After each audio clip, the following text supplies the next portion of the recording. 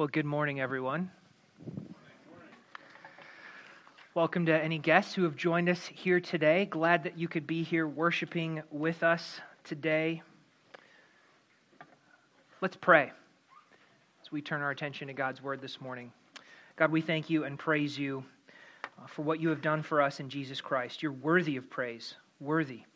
And Lord, I pray that you would be at work through the power of your Holy Spirit in this time right now, God, that you would encourage our faith, God, that you would strengthen our faith to be courageous and steadfast in the fight for life. Lord, that you would, we pray this morning, we pray that you would bring abortion to an end in this nation. We pray, Jesus, that abortion would be outlawed in all 50 states and that it would become unthinkable in this nation. Lord, would you help us now this morning? We ask all these things in Jesus' name. God's people said, amen. Well, today's Sanctity of Human Life Sunday, and as you probably guessed, we are taking a break from our series in 2 Peter. We've been in it for 2 weeks, so we figured we should probably take a break.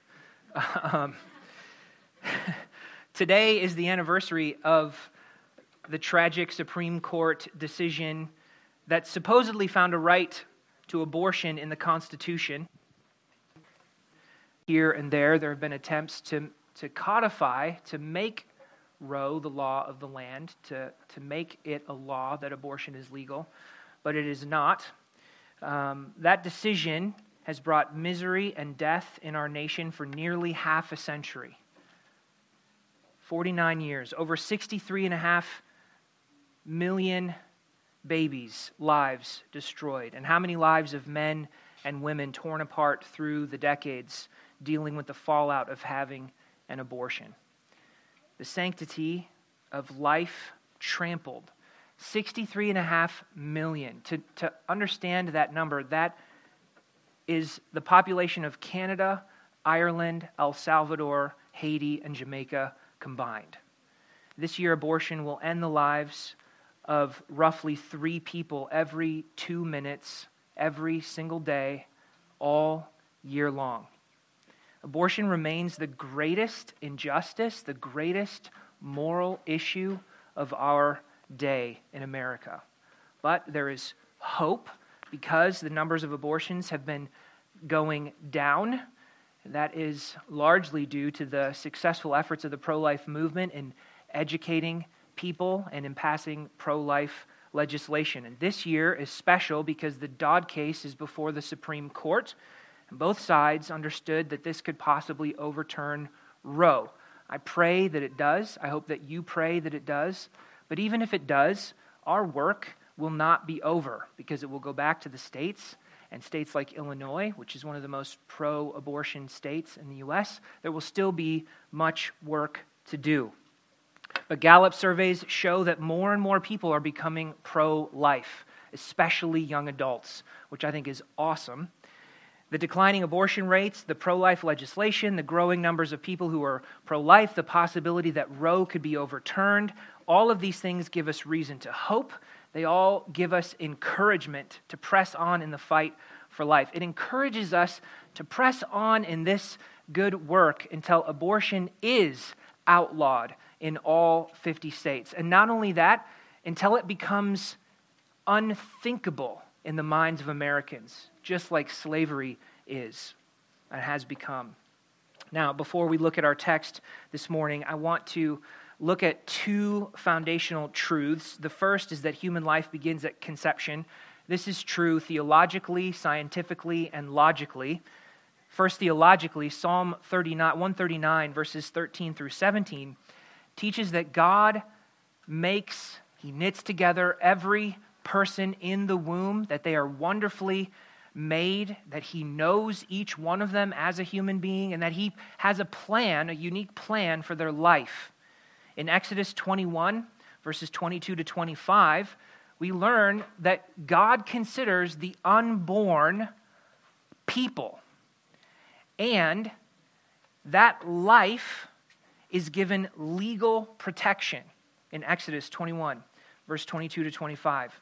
Second, human life begins at conception scientifically. At conception, a completely new and genetically unique human being, person, is formed. Before that moment, that person with their unique DNA did not exist. But at the moment of conception, when egg and sperm unite, that single cell called a zygote, that is a human being. Every one of us in this room, we all started off as a single cell, with all the DNA that we would need, and it's completely unique. That person, it's not mom, it's not dad, it's a completely unique person. If you look at any embryology textbook, life begins at conception, and from there it just grows and develops. By 3 weeks, the baby's heart is beating. By 6 weeks, there are brain waves. By 12 weeks, every single organ system is present. Nothing new is added. Everything just simply grows and develops from there. Finally, it's illogical to say that a fetus isn't a human simply because it's not fully developed. That would be like saying a toddler is not a person because they're not a teenager yet. The fact that a baby can't survive on its own does not remove personhood. Even toddlers can't survive without help, but that does not mean that they aren't people. The point is, if it's human, then it had to be human from the beginning, human from conception. At every stage of development, then, the unborn are people, and I spend time here because that is the central issue. If this is a person, and it is, then that means whether chemical or surgical, there can be no doubt that an abortion ends a human life. The second foundational truth that I want to start with today is that there is healing and forgiveness in Jesus Christ for those who have had an abortion. This is so important, and I want to stress it right away at the beginning. Abortion devastates the lives of men and women who go through it. They struggle with intense guilt and shame and self-hatred and depression and grief and regret and loss. It's why women who've had an abortion are far more likely to commit suicide. This is why we need the hope of the gospel. Amen? The hope that there is healing and forgiveness for those who repent and put their faith in Jesus Christ. No past sin is so great that it cannot be forgiven. And not only that, God not only forgives, but he will also comfort and strengthen and restore you in Jesus Christ. I read Psalm 23 in my devotions this morning, and the line that jumped out at me is, "He restores my soul." So if you or someone you know is struggling with this, we understand that it's difficult to talk about it, but we know women that we can connect you with who will help you to find healing and forgiveness and hope through Jesus Christ. Now, I can't say everything in one sermon. I won't be saying everything that needs to be said today. If you want more equipping on personhood and why we should protect the unborn legally, I address that in the sermon, Protecting the Most Vulnerable Persons. If you want more equipping on how to answer pro-choice arguments about when life begins, I address those in the sermon, Intricately Woven in My Mother's Womb. If you want more on helping women in particular, I address that in the sermon, Love Them Both as Yourself. The focus for us today is this: take action to defend life through courageous faith. Why? Because life is beautiful and it pleases God. This morning, we're going to look at Hebrews 11:23 to encourage us to live with courageous, risk-taking, pro-life faith. So what is Hebrews 11 all about? Chapter 10 of the book of Hebrews ends with this strong exhortation to persevere in the faith. Therefore, do not throw away your confidence, which has a great reward, for you have need of endurance, so that when you have done the will of God, you may receive what is promised. Hebrews 10:35 and 36. Those who persevere in the faith have assurance and great reward. It sounds like a line out of last week's sermon. And then it says, yet a little while, and the coming one will come and will not delay, but my righteous shall live by faith. And if he shrinks back, my soul has no pleasure in him. But we are not of those who shrink back and are destroyed, but of those who have faith and preserve their souls. Hebrews 10:37 to 39. Those are the last four verses of chapter 10. The exhortation here is, don't shrink back, but live your faith courageously, steadfastly by faith. That's how we should live. Then in Hebrews 11, we get a whole list of examples. Men and women from different points in Israel's history with different circumstances and different outcomes, but they all have this one thing in common. They are all examples of those who did not shrink back but lived by faith. People like Abel, Enoch, Noah, Abraham, Moses, and many others. That's why it's sometimes called the Hall of Faith. Now, the conclusion doesn't come until Hebrews chapter 12, verses 1 and 2, where we read, "Therefore, since we're surrounded by so great a cloud of witnesses, let us also," in other words, like them, let us also cast off sin and run our race with endurance. Not because they're watching us. No. This verse is often misunderstood that way. But that's a misunderstanding. The author is not saying run with endurance because all of these saints are watching you, but by you watching them, learning from them, following their example. They are a witness to us of what it looks like to live by faith. And then he gives the supreme example, that is Jesus, the founder and finisher of our faith, so that then the people in Hebrews 11 stand as this witness, this example to us of what it looks like to live with steadfast faith, courageous faith. You can see, I tried to highlight it on the text here. The end of 10 mentions endurance and faith. The beginning of 12, we see that again, endurance and faith. And smack in the middle in chapter 11 are all these examples for us. We're just going to look at one. There are many examples. Look at one today, Moses' parents. Did you know that Moses' parents are mentioned in the Hall of Faith? I've been asking people that question, and most people give me a blank stare, like, no, I didn't know that. If you didn't know that, don't feel bad. I'd never noticed it either until last summer in August. I saw this, and I thought, it just hit me like a ton of bricks. I was like, wow, that will be the perfect verse for my next pro-life sermon. So let's read our text for today. By faith, Moses, when he was born, was hidden for 3 months by his parents because they saw that the child was beautiful and they were not afraid of the king's edict. Hebrews 11:23. Man, what a powerful encouragement to strengthen our faith in the fight for life. This great faith of Moses' parents in defending life. But to understand this, we have to remember what was happening historically, which is why I had us read Exodus 1 and 2. That's where the history is found. So turn there in your Bibles back to Exodus chapter 1. God's people are in Egypt. A new Pharaoh rises to power who doesn't know Joseph. And as Israel multiplied, he feared being overthrown. This Pharaoh was a tyrant, and tyrants do not want to let go of their power. So he tightened control. His first strategy was slavery. He was going to beat them into submission. He set taskmasters over them who treated them ruthlessly, verses 8 through 14. But the more they were oppressed, the more they multiplied, verse 12. So his first strategy failed. Since slavery didn't work, he tried slaughter. He called the Hebrew midwives, Shiphrah and Puah, who likely oversaw a larger group of midwives. They were probably overseers. And he said to them, when you serve as midwife to the Hebrew women and see them on the birth stool, if it's a son, you shall kill him. But if it's a daughter, she shall live.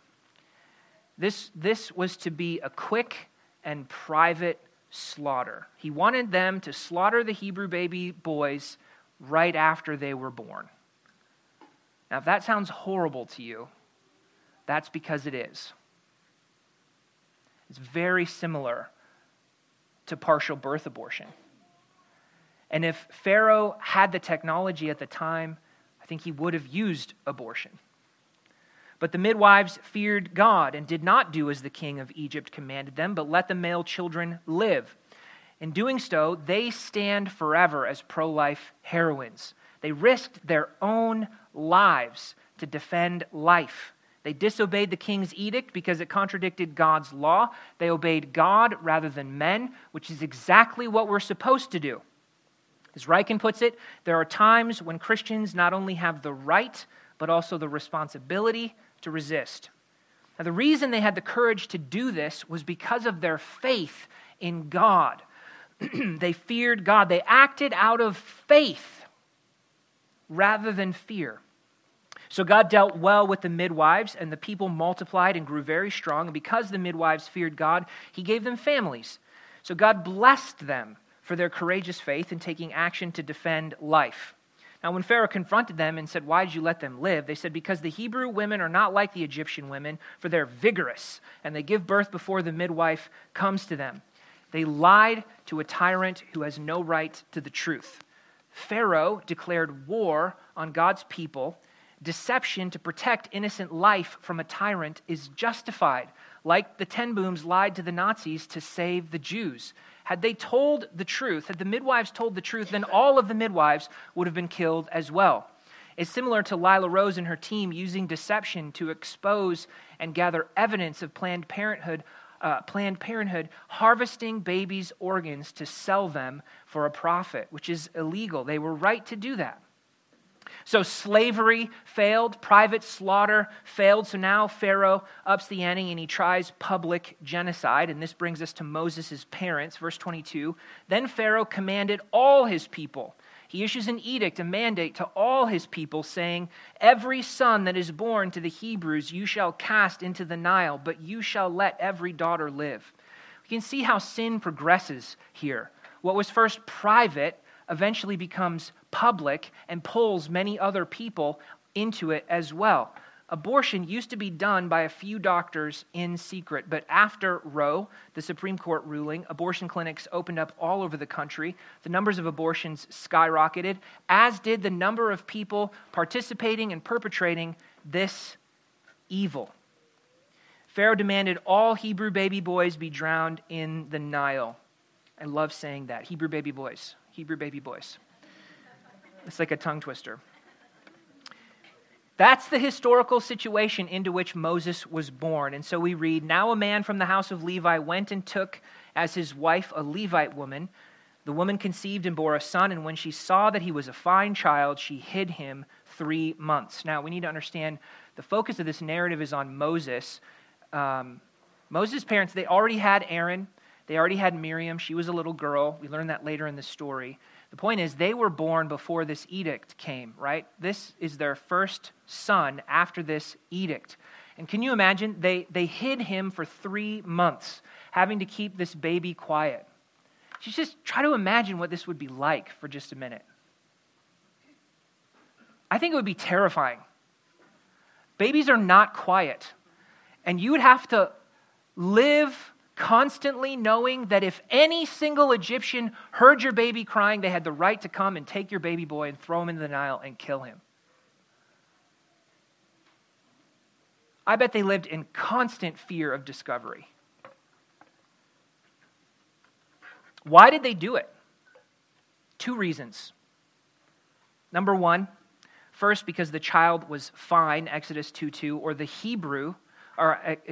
Hebrews, the word is beautiful, but here in Exodus 2, the Hebrew is the word tov. It just means good, but that word has a very large semantic range. It's kind of like the English word back. It can mean a lot of different things depending on how it's used in its context. In this context, the word good is something similar to what God says after creation when he looked at all that he had made and he says, "It is very good." Good as to quality and value. In Hebrews 11:23, it says they hid him because they saw the child was beautiful. The word in Greek means more than just external beauty. It includes the quality or the worth of something. He's beautiful because of his quality, his worth.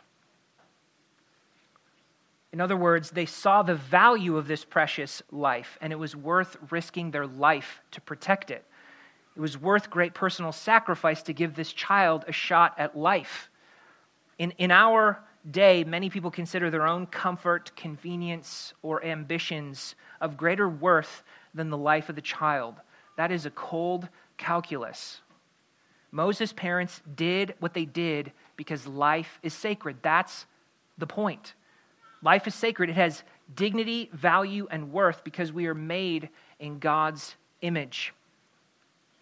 Genesis 1:27 says, God created man in his own image. In the image of God, he created him. Male and female, he created them. Just two, male and female, and both are equally in God's image, equal in value, dignity, worth, regardless of what they do or do not do, because that is not where our worth is found. The command not to murder is grounded on the truth that humans are made in God's image. Genesis 9:6 says, whoever sheds the blood of man, by man shall his blood be shed. For God made man in his own image. The sanctity of human life is based solely on the fact that humans are made in God's image. The value of life has nothing to do with age, status, ability to contribute to society, quality of life, circumstances of birth, goodness, sex, skin color, or anything else. It is simply because we're made in God's image. And what that means is all human life across all ages, every category that you can think of, all of it has dignity and value and worth and ought to be protected. In this sense, life is beautiful. It's sacred. It has intrinsic value. That's the reason they hid Moses. They saw their precious baby boy, and they took action to protect him. During the oral arguments in the Dodd case, Supreme Court Justice Amy Coney Barrett suggested adoption as an alternative to abortion. She has several children, and she also has adopted, and she has a unique perspective on this on the court as a judge. And in response to what she said, there were people arguing that adoption is a greater burden because it's so hard for a mother, once she's delivered a child, to give up the child. Elizabeth Bartolet, a Harvard law professor and a radical opponent of parental rights to homeschool, called this argument for adoption ridiculous. She said, it's not going to be listen closely to her words, it's not going to be an emotion-free non-event.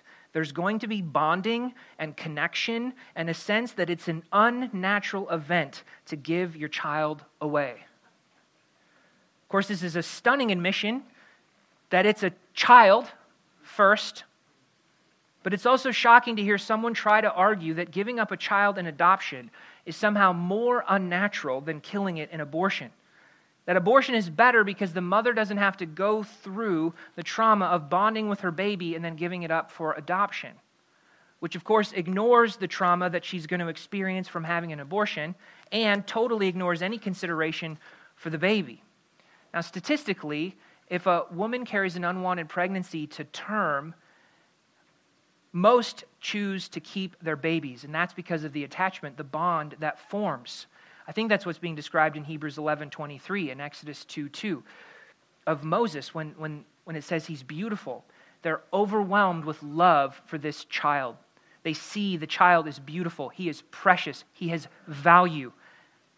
That's how it's supposed to be.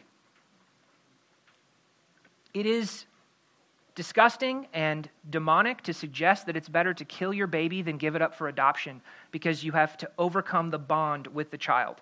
On the contrary, it takes greater love to give them life and then give them to a good family if you are unable to care for them yourself. That is self-sacrificing love. It is never love to end their life. Now, this isn't to minimize the difficulty of giving a baby up for adoption at all. It would be extremely difficult. It's simply to point out the twisted arguments used to prop up evil. So the first reason they hid Moses is because of the value of their precious baby. The second reason is the same reason that the midwives did what they did. They feared God, not man. Hebrews 11:23 says they hid him because they saw the child was beautiful and they were not afraid of the king's edict. They're being commended, praised in Hebrews chapter 11 for their courageous faith. Their faith is evident in disobeying the king's edict, the edict of a tyrant, in order to protect and defend life. Is God pleased when we give ourselves to the fight for life? The answer is yes. Yes. Now, perhaps you've been wondering, what were their names? We learned their names in Exodus 6. Moses' dad's name was Amram. His mom's name was Jochebed. You know what? These were just ordinary people. Ordinary people who were living their faith, putting their faith into action. It's their faith in action that makes them extraordinary. There are two more pro-life heroes. I think it's encouraging to note that right at this darkest moment in Israel's history, when God's people are facing growing and growing opposition and tyranny seems triumphant, God was already working to bring deliverance for his people. It is incredible that Moses was brought safely through the very waters of the Nile where he should have drowned. He was adopted by the kindness of the daughter of the very king who intended his death. His very own mother became his nursemaid, the person who loved him most and was best suited to do it, and she got paid for it. God had his hand all over this story from start to finish. Only God can accomplish such things. Amen? And this gives us such hope in the fight for life, such hope with everything that's going on in our country right now. Both the midwives and Moses' parents are examples of the kind of bold faith that is needed in the cause for life. Both were willing to risk their own lives. So does God look favorably on those who fight for life? Yes. They're both commended. They're both praised. Both stood against tyranny, and they were right to do so. The question is, do we have such tyranny in America? And we don't have anything like China's one world policy. Praise God. Praise God. Amen. But there are other examples. Let me just give a couple. These are examples where the medical profession and the power of the state, the government, and the dignity of life collide with each other. In 2016, Illinois passed a law that forces all medical professionals to counsel women about the so-called benefits of abortion. In other words, the state of Illinois says that medical professionals have to tell people about how abortion is good, regardless of their moral, ethical, or religious beliefs. Now, thankfully, ADF, Alliance Defending Freedom, filed a lawsuit representing dozens of medical workers and pregnancy centers, and they obtained an injunction. That prevents the law from taking effect, but that case is ongoing today. If that law were to go into effect, that would be an example of government tyranny that should be resisted. Pro-life doctors and medical professionals should not obey a law that forces them to violate their moral conscience and that contradicts God's word. That would be the time for the midwife option, time to obey God rather than men. I know what this is like personally. So before I became a pastor, I was a pharmacist, and when we moved to Illinois, Illinois had a law on the books saying that pharmacists were not allowed to practice their conscience. You had to dispense all forms of oral contraceptions, regardless of your religious beliefs, etc., etc. So I quit my job at Walgreens because I will not do that. And I had to go and find a job. Thankfully, praise God, God provided a job at a long-term care pharmacy where that wasn't an issue. So I know what it is like to go through this. Now, there are other issues that we could talk about today that have the intersection of the medical profession, the power of the state, and the dignity of human life. We could talk about the fact that Illinois already has a law on the books preventing conversion therapy. And in Indiana and West Lafayette, they're trying to pass a law that's even broader than the one that we have. Canada's about to do the same thing. You're not allowed to help someone who's battling with same-sex attraction or gender identity confusion. You can't counsel them according to biblical truth, even if they want it. You can counsel them away from biblical truth, but you can't counsel them to it. We could talk about vaccine mandates for children. But I want to keep the focus today right here on this issue of abortion. And I want to share this story of Kathy Sparks and her husband, Mike. as an encouragement to us this morning. I read this in the November 2021 issue of Faith and Justice. The story is called Life After Death, and it's by Chris Potts. In her early 20s, Kathy, she was in a bad spot. She was buried in debt. They had a 2-month-old baby. Her marriage was falling apart. They were on the verge of divorce. And so she decided to take her own life. But she failed. So she decided to call her mother-in-law, who she considered a religious fanatic. And her mother-in-law said, Kathy, put the gun away, get the baby, and come over here. She did. On the way, she got into a car accident. She got hit by a semi. She made it to her mother-in-law's house, and her mother-in-law led her to Christ. The next day, she went home, and she told her husband that she didn't want to get a divorce, and her husband, Mike, was shocked. He went over to his mom's house ranting, "What happened? Like, what did you do?" And then his mom helped him come to the Lord and become a Christian as well. And God saved their marriage. At that time, Kathy was working at an abortion clinic.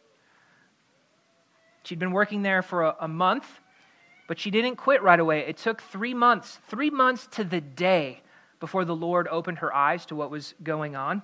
Her husband, Mike, was reading in the Bible. He was reading in Revelation about being lukewarm. He talked to his wife, Kathy. He said, "Look, I think we're lukewarm."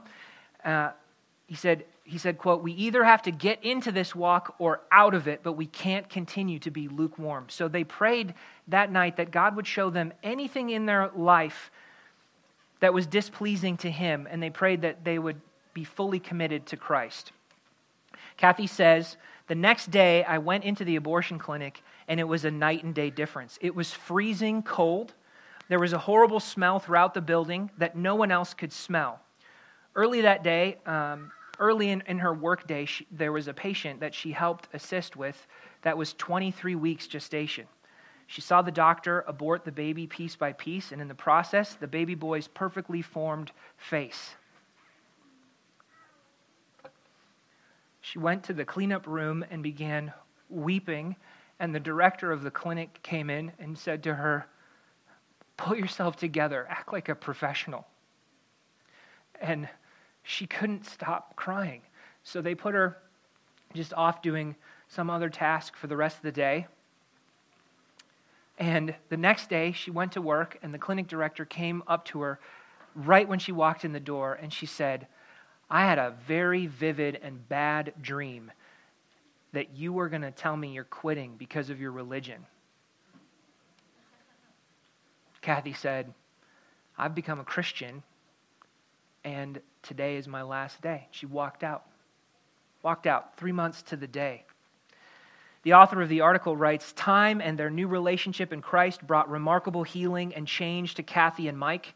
They chose to stay married and had 4 more children together. The Sunday after she quit the clinic, they joined a local church and became very active there, growing in their faith and in their love for God and for each other." Now, she only worked at the clinic for a total of 4 months.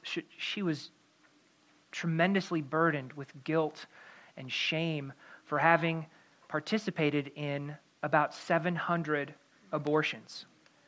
She repented, but she couldn't talk about it.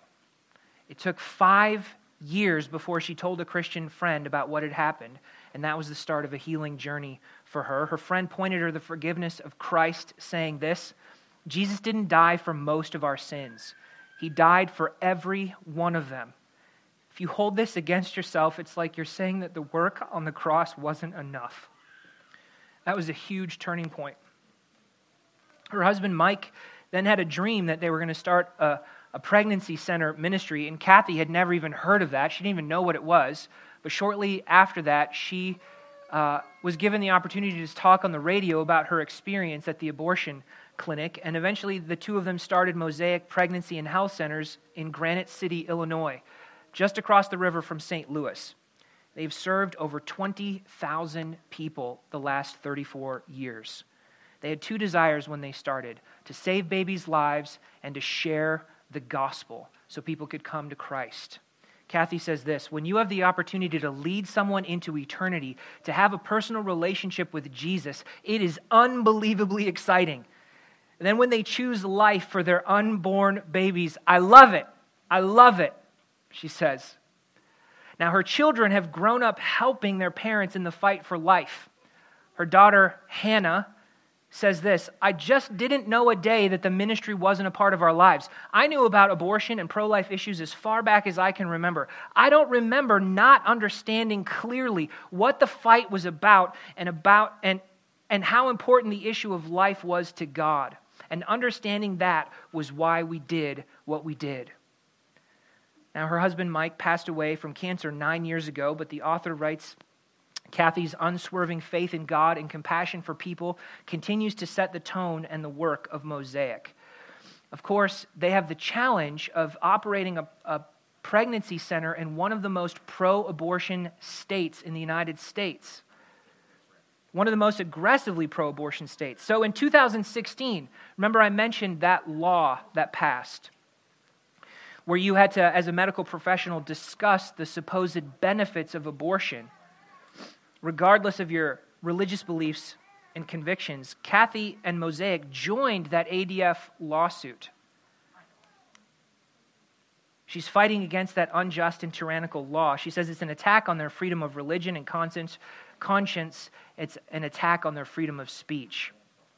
Kathy said this, if it's the last thing I do as president and CEO of this ministry, I will see this out to the end. Of her ministry, she says, it's not just about the one life that is saved, but the many, many lives that the one is going to touch. Her daughter Hannah said, I remember growing up, my mom always said, there's a battle being waged in heaven and on earth for the lives of the unborn, and we're the people standing on the front line. With that, you come under attack. But if we don't fight the battle, who will? Man, there are so many things I love about Kathy's story.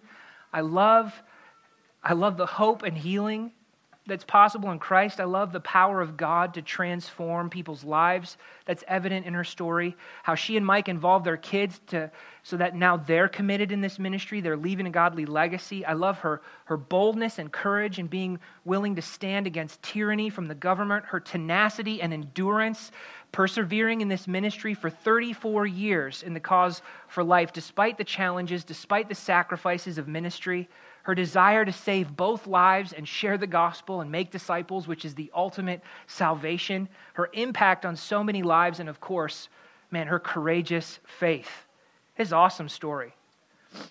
The midwives, Moses' parents, and Kathy Sparks, Mike and Kathy, they stand as examples for us to follow. Examples of courageous faith in the fight for life. There was a Human Coalition survey that showed that only a fraction of those people actually participate in any efforts to end abortion. The two main reasons that people choose not to get involved was lack of conviction about what they believe and lack of courage. They wanted to avoid the conflict that speaking up would cause. And I want to encourage us today, it's time for us to get in the game. It's going to be hard, but it will be worth the sacrifice. So what can you do? Let me suggest just a few things. First, prayer. We have to pray for the end of abortion consistently and fervently. Now, the weekly email had 14 prayer points that you can pray. And pray for those who are involved, the doctors, the nurses, the women, the babies. Pray for all of that, right? You know, my kids asked me after a pro-life sermon, what can we do? You want to know, kids, what you can do in the fight for life? This is it. Praying every day, consistently, is a powerful impact. Number 2, give to pro-life organizations. Give. It will shape your heart as well. Education, speak up for those who can't speak for themselves. The more people know, the more likely they are to oppose abortion and to stand for life. Take political action, vote for candidates who are going to protect life, work to pass pro-life legislation, work against legislation that contradicts God's word, God's truth. Volunteer, give your time. Network, we work with them. If you're interested in this, come and talk to me and I can get you connected to them. Sidewalk counseling, pleading with women as they enter the clinic, right there on the front lines. That takes both tremendous courage and tremendous compassion at the same time. Boldly proclaiming the gospel with loving kindness. Adoption and foster care. We've got to step up as the church and care for these kids. And finally, compassion ministry, being ready to care for both the mother and the child. Supplying their needs, building relationship, providing housing, whatever it is. Again, if you're interested, we can get you connected. There's a lot to do. Fear God, not man. Take action to defend life through courageous faith. Why? Because life is beautiful and it pleases God. Amen? Let's pray. God, we thank you and we praise you. God, we thank you for saving our life. We thank you for the hope and the healing there is in the gospel of Jesus Christ. And Lord, we thank you for these examples of courageous faith to spur us on in our own race. God, help us to endure faithfully. Help us to fix our eyes on Jesus, the founder and finisher of our faith. God, help us to take the next step to act, to defend life, whatever it is. God, I pray that your Holy Spirit would just, for each person, bring conviction for them for how they can get involved. Lord, we just give this to you. We pray these things in your name, Jesus. We love you. And all God's people said, amen.